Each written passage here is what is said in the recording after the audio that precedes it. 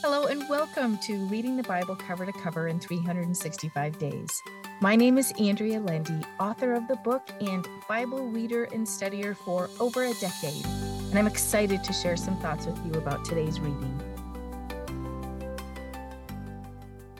Welcome to day 316 of Reading the Bible Cover to Cover in 365 Days. Let us pray. O Lord, thank you for the freedom to read your word.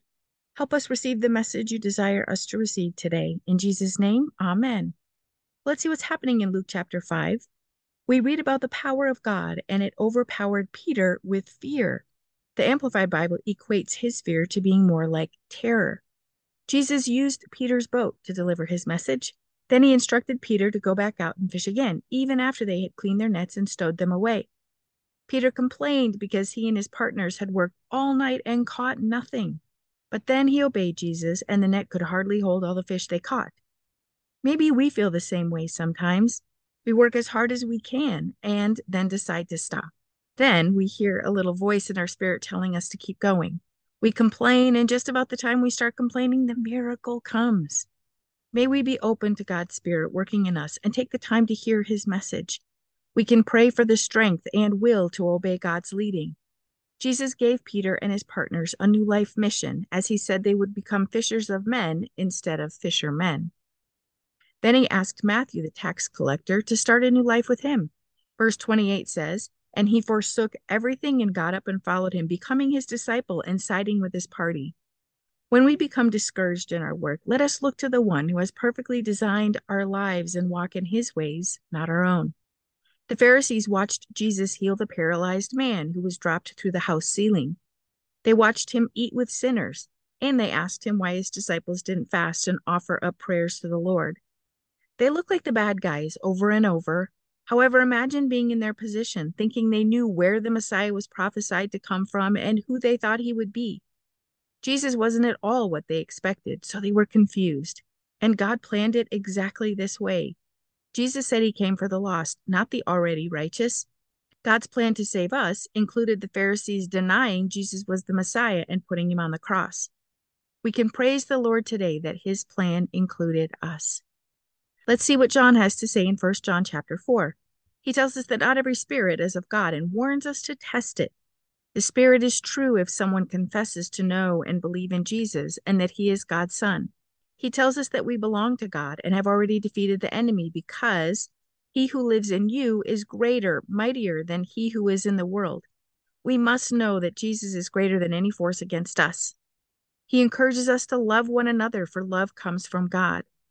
Verse 12 is underlined in my Bible and says, "No man has at any time yet seen God, but if we love one another, God abides in us, and his love is brought to its full maturity."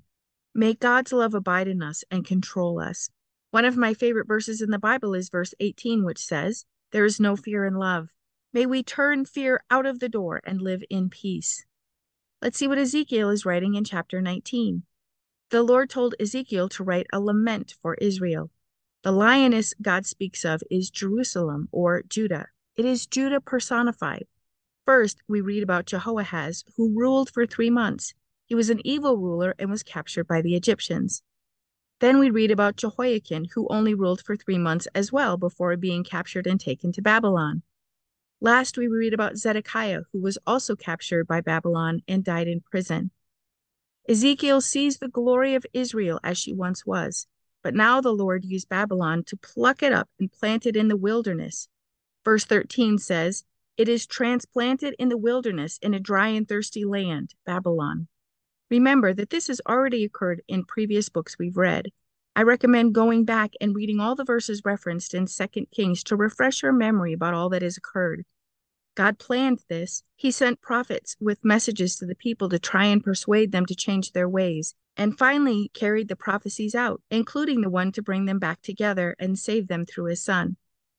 Chapter 20 is chronologically out of order. The elders of Israel came to Ezekiel early on and asked him to inquire of the Lord for them. However, God was insistent that they should not inquire of him.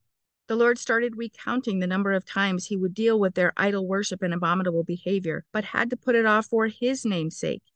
You see, He had made Israel great, and everyone knew it was the great I Am who fought every battle and overtook all the nations. So taking his favor from his people was difficult because it would be a bad reflection on him. However, it was finally time to deal with them. We see the phrase, I am the Lord, said by God no less than 8 times in this chapter. The phrase, they profaned my Sabbaths, occurred no less than 4 times. The Lord also talked about idol worship and sacrificing their firstborn children multiple times. In verse 39, God said, but you shall not profane my holy name anymore with your sacrificial gifts and your idols. God's mind was not changing to scatter his people and let them be taken captive. We know all of this happened, as we have read in previous books of the Bible that it did. Last, in verses 34 and 37, God promises to bring them back together under a permanent covenant with him, which we know is through his son Jesus. Let's see what we can learn from Psalm 135. This is a psalm of praise to the Lord. Verse 3 says, praise the Lord, for the Lord is good. Sing praises to his name, for he is gracious and lovely. Yes, the Lord is gracious and lovely. Then the psalmist writes about the earth and how God makes the lightning, rain, and wind. The Lord is all-powerful. Verse 15 says, the idols of the nations are silver and gold, the work of men's hands. These are still idols today. We work and strive for more and more things and have made these things our idols. May God show us what we are putting in front of him and deliver us from it. The psalmist ends by praising the Lord. Let us keep our eyes on the Lord instead of the world and know that our worth comes from him. We are chosen to be his and can be so grateful that we are his. Let us pray. Oh Lord, thank you for showing us your might and your glory in your word. May we praise you today for your power. Help us give our burdens to you and allow you to do all the miracles you plan on doing. Keep our eyes on you and not on our troubles or the troubles of this world. Please show us our idols, Lord, and deliver us from them. In Jesus' name, amen. Thank you for walking this journey with me and being a faithful reader of God's Word. I pray that he shows himself as the God who loves you deeply and cares about every detail in your life. Come back tomorrow for some more thoughts and insights as you read God's Word.